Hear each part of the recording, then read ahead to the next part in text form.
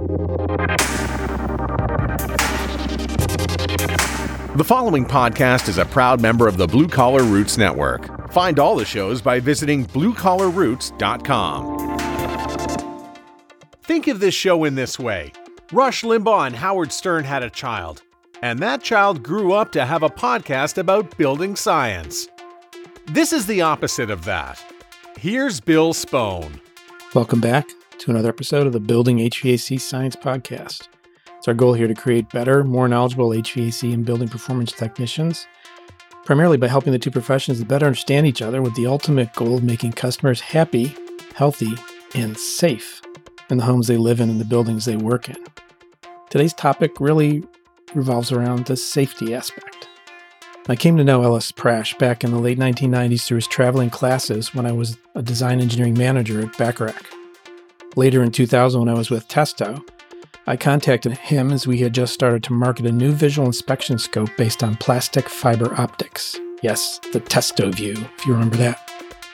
You see, I've been obsessed for years with trying to solve the problem of more thorough inspections of heat exchangers, and who better to talk to than the heat exchanger expert?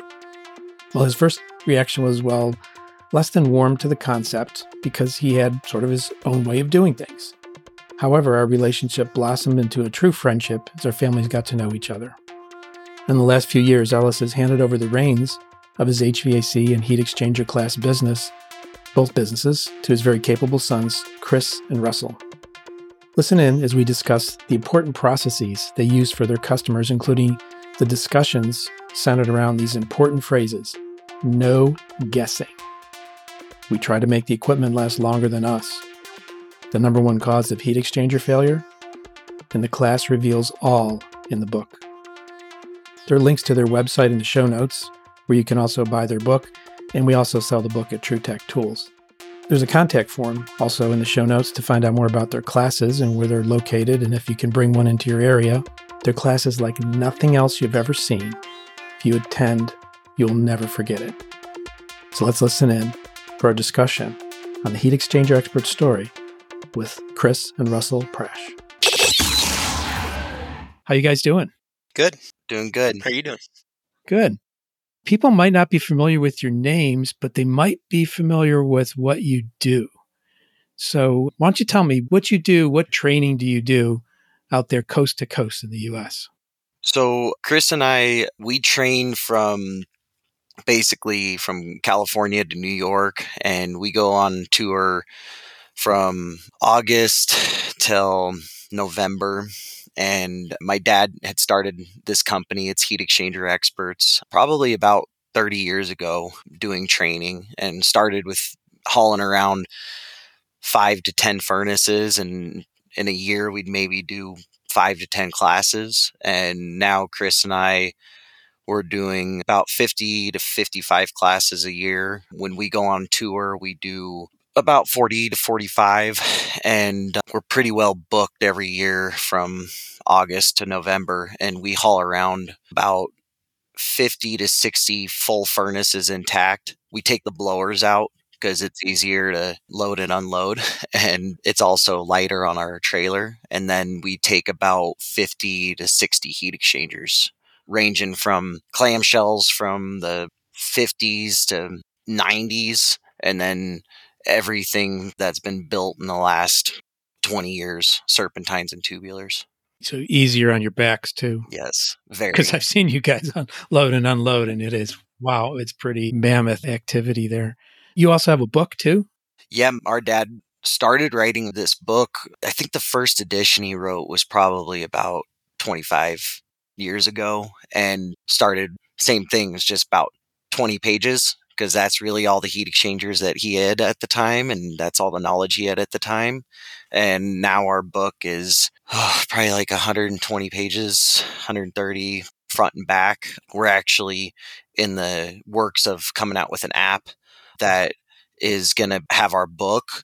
And then we've been working on extra pictures and videos of just simple things like how to take out a blower and look at a heat exchanger.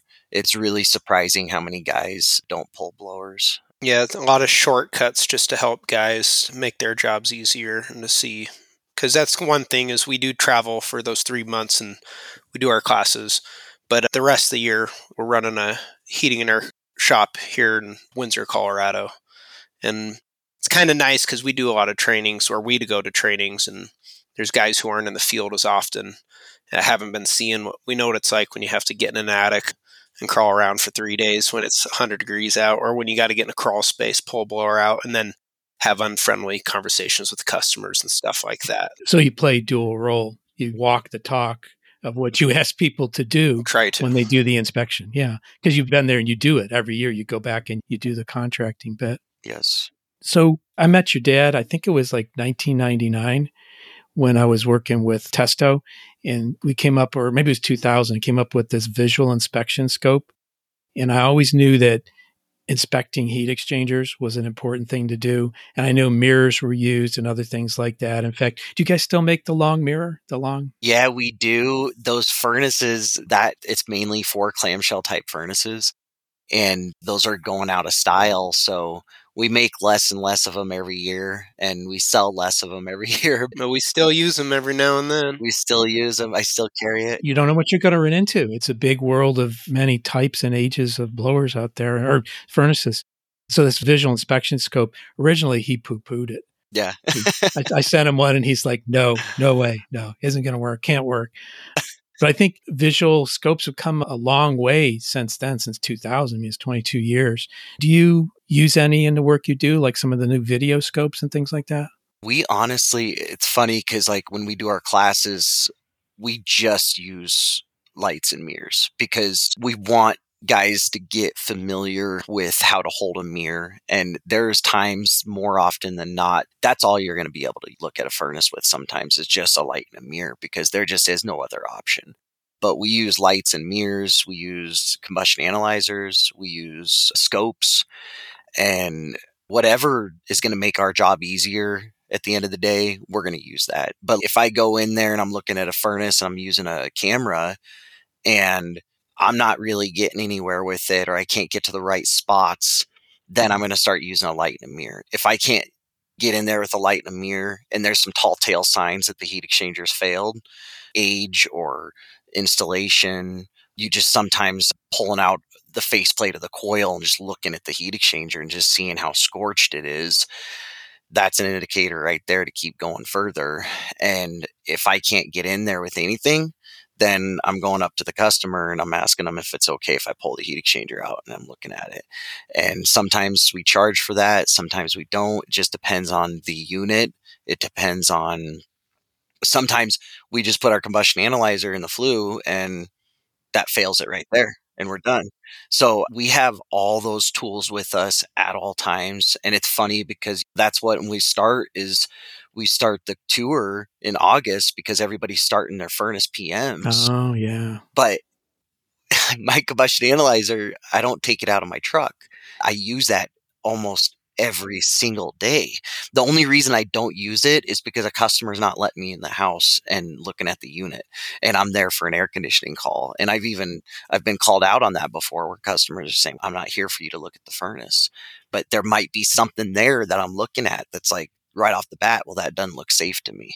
There's different classes, like you mentioned, the clamshells going out of style. Can you walk through the major classes of heat exchangers that have come about and where we stand today? Yeah, it started out with gravities, and we still, even just a month and a half, 2 months ago, maybe a little longer, a guy called us out for an estimate, and it was a gravity style heat exchanger, gravity style furnace, and it was still good. It was still running. It was from 1901, and those are big, big jobs to replace. And guy ended up, when we walked out, he's like, it's part of the house. He's like, I want to keep it. I'm like, yeah, you should. It's cool, but it's inefficient, but it's still good. Super inefficient. But then it started moving on to where they started putting sidekicks on those furnaces, and they'd add a blower, and then you'd have that forced air. So that's where you get those giant returns in the house. Sometimes you see them in those houses that are built in like the early 1900s up to like 1950. And those are nice. This is good. You want that big ductwork. But then you start to get to where they start building those furnaces with a blower, and you'll start to see where even some of the furnaces we carry, the returns were made much smaller. Whereas like the gravities, you have this massive return, you have these massive trunk lines because you need that gravity. But once they started going to blowers, you can tell that a lot of guys were like, well, now we got a blower, so now we can get smaller ductwork. And that's not really how it was supposed to be. Because you could still see on those older furnaces where the manufacturers would have a stamp on the side of the return to say cut this big. And you would have a hole this big and there'd be a spot for it 16 by 20 or whatever. So then when they stopped making those clamshells, it was like in the 90s, Lennox was one of the last ones to make it. It was a Whisper Heat and they were one of the last ones to make it. And then you still have some drum type furnaces that are being made today, like trailer homes. Those are pretty prevalent in modular homes. And then they started in the late 80s, 90s. Everybody started making serpentine type chambers. Depending on what you're looking at there could be a lot of problems just from the manufacturer, but most of the problems are from the install. And you'll see some serpentines where they're 15, 20 years old and they still have a good heat exchanger because they have lots of airflow. And just to add, those clamshell heat exchangers, those are just two pieces of metal that are welded together. Those serpentine heat exchangers, they're starting to just press them together. And there's more a directed path for the heat, the gases to travel through in the heat exchangers, so you could get they're a little more efficient. You weren't dumping so much heat out the flue stack. And then, yeah, at the same time they're making those serpentines, they started to make tubular type heat exchangers. That's what everybody's seems to be moving towards today, but there's still serpentines out there. But if you read in installation manuals, like I think Carrier Bryant, they say clamshell type heat exchanger, but the way we look at it, it's a serpentine. So yeah. So you guys actually read manuals, huh? Yeah, it's funny because equipment changes, especially now. Every year it's changing. Every month. Yeah, it seems like every month. And you have to read the manuals on everything. Otherwise, just a small mistake. I still see like Lennox furnaces, there's a shipping bolt in the blower. And when you take that out, it gives it a little bit of movement. So when that blower kicks on, I don't know how many houses I see where that shipping bolt's still in there. And it says it right in the beginning of the manual, take the bolt out. But certain little things like that it's like, when I'm with my customer, we just show them like, look, this is what the book says. This isn't what's done. There's a neighborhood where we live just right here in Windsor. A lot of neighborhoods, Carrier's pretty popular out here. That's what they're building. Like most of the new builds, they put Carrier in. Carrier puts in their manuals to run 2 pipes on the high efficient units. You got your intake and your flue. I don't think I've seen 2 pipes ran in any of those houses, not any of the new builds. And that's the kind of stuff that like when they pull those permits and everything, the home inspectors, they're going in there too with the idea of just what the code is. But then you have what the manufacturer says, and the manufacturer supersedes whatever the code is if it's more strict. And we see so many problems like that to where it's like, just because we're in a brand new home doesn't mean we're not going to find any kind of problems. It's like now more than ever, we're finding more problems in the newer houses than we are in the older houses. Like we'll see clamshell units still good. They're 40, 50 years old and they're still running. They're great. They're doing great. They might have a bad blower or whatever. And that's why we're there. And customers want to upgrade it. But this one neighborhood, we've changed out 3 heat exchangers and 1 furnace that have all been under 8 years old because they've have holes in them the size of golf balls because the ductwork is all undersized. They're running on limit and central return, and nobody knows what maintenance is. There's a lot of new homeowners, and it's not their fault, but they don't know how to take care of their furnace and that it should be maintained.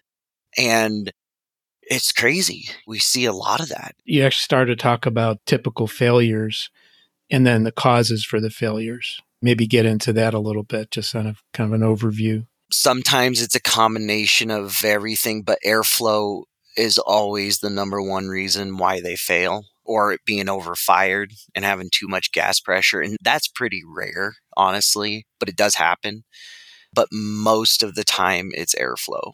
Yeah, installation and maintenance. And there's a lot behind installation, like the design of it. You get a lot of people who just pull out the furnace or air conditioner and they put the exact same thing in, and coil, condenser, furnace, whatever it may be, and it's oversized. Or guys who go off the square footage of the home, and it's like, we're looking at ductwork and things like that. Installation, there's a lot behind the design, and then the actual install. It's just so important. And then after that, you can have a nice, great install, but if you don't change the filter on it, it's going to have problems. And a lot of just the quality control of commissioning things when you start it up. The smallest things like gas pressure. We talk to so many techs around the country, and we meet a lot of techs who are young and just getting into it, and they're working for these big shops and they're touching a lot of furnaces, and they're coming up to us like, how do you check gas pressure? And that's something that we're starting to incorporate more, and we're adding in the book and stuff like that. Like, guys, check gas pressure. Here's how we do it. If you don't know how to do it, you got to learn how to do it. And then, installation, maintenance. I think those are the most important things.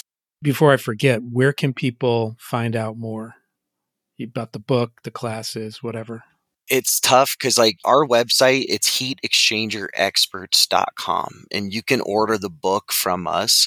If you want to take the class, when we go on tour, you'll see our schedule online. And what's tough is we're trying to hit everywhere that we possibly can. We're usually going to like the bigger cities, and hopefully we're close by to you. Because what I notice is when we go on tour is that we don't go into a lot of smaller areas. If it's 100,000 people in that town, we're probably not going to be doing a class there. Yeah, it's not practical. Yeah. And what sometimes on our schedule, you'll see we have open classes and then we have closed classes. The closed ones are heating and air companies that hire us in. They want just their guys trained.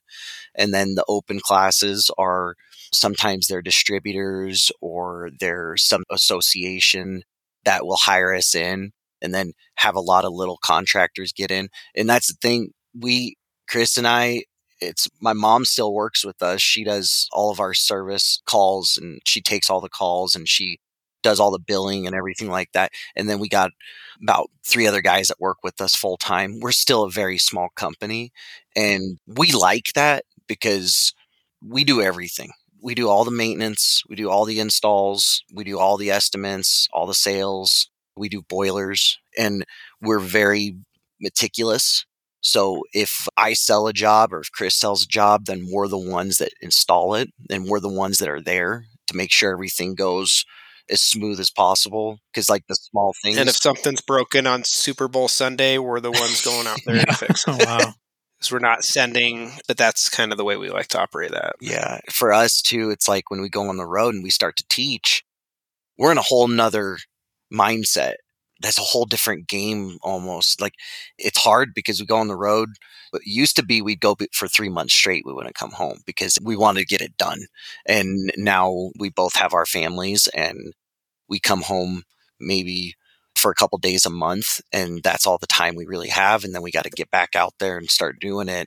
And we love doing this and very fortunate to do it. But I think that's what shows in our work, from our installing to our training, is that if we don't know, we try to find the answer. We don't just guess. And that's the problem, is there's a lot of guys that do this, that it's just another job.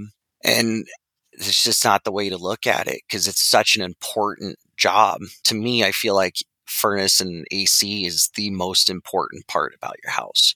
If you don't have that, you don't have pipes that aren't going to freeze. You're in a tent. Yeah, exactly.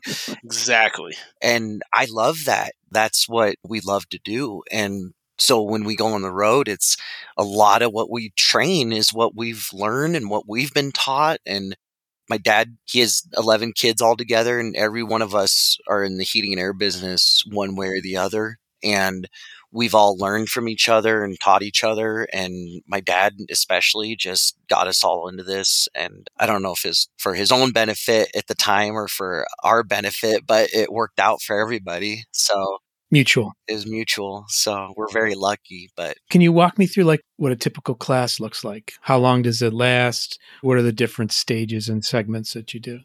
We pretty much, usually we show up the day before or the morning of, unload all of our equipment because we drive a semi around. And once everything's ready for the class, we pretty much open up, tell people about our dad, because obviously he's the one who got us into this, and he's the reason we do it. And then we just jump right into it, talk about why furnaces fail, how they fail, and how to prevent them from failing. And one of our things our goal is to make equipment last longer than us, and that's what we bring on the road. So we start with the oldest furnaces, how they made those heat exchangers, what kind of metal they're using, what coatings they may have been using at different times or today. The way that those chambers are made and bent and whatnot are reasons of why they fail. And it can go from anything to the way that the blower slides into the bottom of the furnace to diverter plates they put on top of the heat exchanger or coils on top of it. And then we go into how once they started to do induced draft furnaces, because that was the new improved thing. And then a lot of the time when guys come to class, I feel like they always are like, well, what about 90%? So I want to learn about 90%ers. And it's like, there's nothing different between a 90% furnace and 80% furnace. There might be a couple extra parts and one's a little more efficient than the other. There's water in one, but it's just metal to us. So we just talk about how everything's manufactured and made. A lot of the time, names jump back and forth between different companies and manufacturers, but it might look like a Duquesne one year and a Lennox the next year, but it's still the same. It's just metal to us. And then, by the end of the class, we just talk about how we do combustion analysis. Back in the day when our dad was doing the class, he was old school. He liked the old school methods and that's one thing we really have learned. We're in the future, and the technology is it's there today. So we use whatever instrument we can. We talk about removing heat exchangers, talk about customer interaction too, because that was one thing my dad, if anybody's ever met my dad, or he's hard to forget, but he's very A-type and he tells it how it is. And if anything, he wants to get in a confrontation, and he was good at handling those kind of situations. And a lot of feedback we'd get where people are like, we find a lot of failed heat exchangers, but man, we get a lot of irate customers. And so that's kind of the thing too, is we talk about how to just talking to people and how being delicate with certain situations. But the number one thing about it is safety. We love, and just heating and air, and just how we love that. That's pretty awesome. I never thought about that aspect. I sat through one of your dad's classes, but it was like 15 years ago. So I don't remember the customer relations aspect. His was different. Yeah. It sounds like you're pretty much in a mode where you do this year after year. Has anything gotten in your way of executing? Like, did COVID make a difference? Yeah, I mean, a little it did. We're very, very fortunate that when the first tour that we did during COVID, that we were still able to go on the road and we only did about 20 something classes. Everything was cut in half basically. And there was a lot of protocols that we had to abide by, like when we were doing classes and couldn't rent out rooms, did a couple of them outside, which we've done, but it's not ideal. And the following year, all that happened is that a lot of guys that didn't get a hold of us the first time around, they got us the second time. And this year, I think we're still even playing catch up on that. So it was a little unfortunate with that. Literally the only class that we've ever had to cancel was one that we had in December or January here in Loveland, which is just right next to Windsor. And it was like below 20 and the diesel in our truck froze and we couldn't drive our furnaces to like 10 miles to where we needed to go. We've never canceled a class. And that's the fun part about being on the road that nobody sees, is when we have a fuel filter clog up and not start, or else we're going 30 miles down the highway because it's clogged and we have to get 10 hours somewhere. And the things that we have to do on the fly, like, hey, we got to find somewhere to fix this. And I feel like every time we're trying to get something done, we're telling the people like, hey, we'll pay you extra, and this is the most important thing that you have to do right now. And we're begging, and we're always really fortunate to find people to help us that are like in a service industry, and I think they know how it goes. So we're always able to get right back on the road and get going. But every year when we take off, it's like, all right, what's going to happen this year? Something's going to happen. We just have to make it work. So on the road, we've never canceled a class. And I've been on the road with my dad this will be my 21st year going on the road with him. And Chris too, I think he's been now like 15 years or so. And we make a point to, if we make a commitment and somebody hires us, we're going to be there. So what do you foresee in the app? Is that a dream or is it something you're working on, or? We're working on it right now. It's developed. We're just working on bugs and stuff like that and content. But our book, we meet guys when we travel and train and they're like, man, I've had this book for 10 years or whatever. And now it really makes sense since I came to your class or whatever. And a lot of the younger generation coming into the industry, they don't like books as much. And when I even see them, when I give them the book in class, they look at it like, really? So everything's getting more technological. We're trying to make it easier. You can pull up a model number and it can pull up numbers. There's a few apps out there that help our industry that already do that. And so we're just trying to make everybody's jobs easier. One thing too is we get a lot of, Russell, he's the one who gets calls from techs all around the country throughout the year where it's like, hey, I'm on this furnace. And he helps them out with it. But it would really be nice if they had an app or something like that. So that's just, I feel like, where we're going with that. Yeah, we're trying. One thing is, say you're on a ream tubular type furnace, then we're going to have pictures of where the most common failures are in that type of heat exchanger. And then we're going to have a video or just slideshow pictures on how to remove the heat exchanger.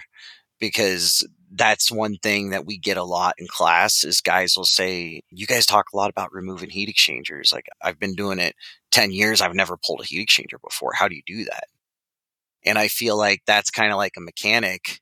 It's just like pulling screws out, putting them back in, turning your wrench. Yeah. Sometimes you just got to go for it and just do it. And you get better and better at it. And then you stop breaking things when you're trying to do stuff, and you just know how to take certain things apart or leave certain parts on and take something out. And it's just like a mechanic not knowing how to pull a transmission out. That'd be ridiculous. And there's so many, there's a lot of heating and air guys that we talk to that when we talk, the first thing we talk about in class is like one of our company protocol. It's like, if you're working with us, if you go and do a service call and you're going in the house, you're pulling the blower. It doesn't matter what you're there for. You're pulling the blower because you're going to see the blower wheels dirty. That causes airflow issues. If it's a 90%er, you'll see the secondary is dirty. That causes airflow issues. You don't pull the blower. You don't see that. You'll see some high efficient units fail at the secondary. And that's super important to know on certain furnaces. So you have to pull the blower and look at that. And when we start the class, we say like 99% of the time you're pulling the blower, and you just see guys just go, oh. And it's like, what do you guys do? I don't get it. And I just think sometimes that a lot of guys are rushed. That's a big problem in our industry, is that Chris and I, we try to get, for us and our guys, no more than 3 calls a day. And that's hard. Like right now, it is so hard. We're turning people away, or we're telling them, hey, it's 6 weeks till we can get out there, because we can't even find quality help right now. It's hard. It's just hard. So I get it, because what some companies do is they have their guys running 7 to 10 calls a day sometimes, and they're working the same hours that we're working with 3. And they're like, how do you guys do all of this in 30 minutes? And it's like, we're doing a lot in like 3 hours. Sometimes it takes 30 minutes to pull a blower. Yeah. Sometimes it takes 30 minutes just to talk to the customer and see what's going on. Sometimes you walk in and you got somebody, it's like, yep, furnace is down there. And then sometimes you got somebody that they just want to pulls a chair up and sits down next to you. Yeah, they're there. Yeah.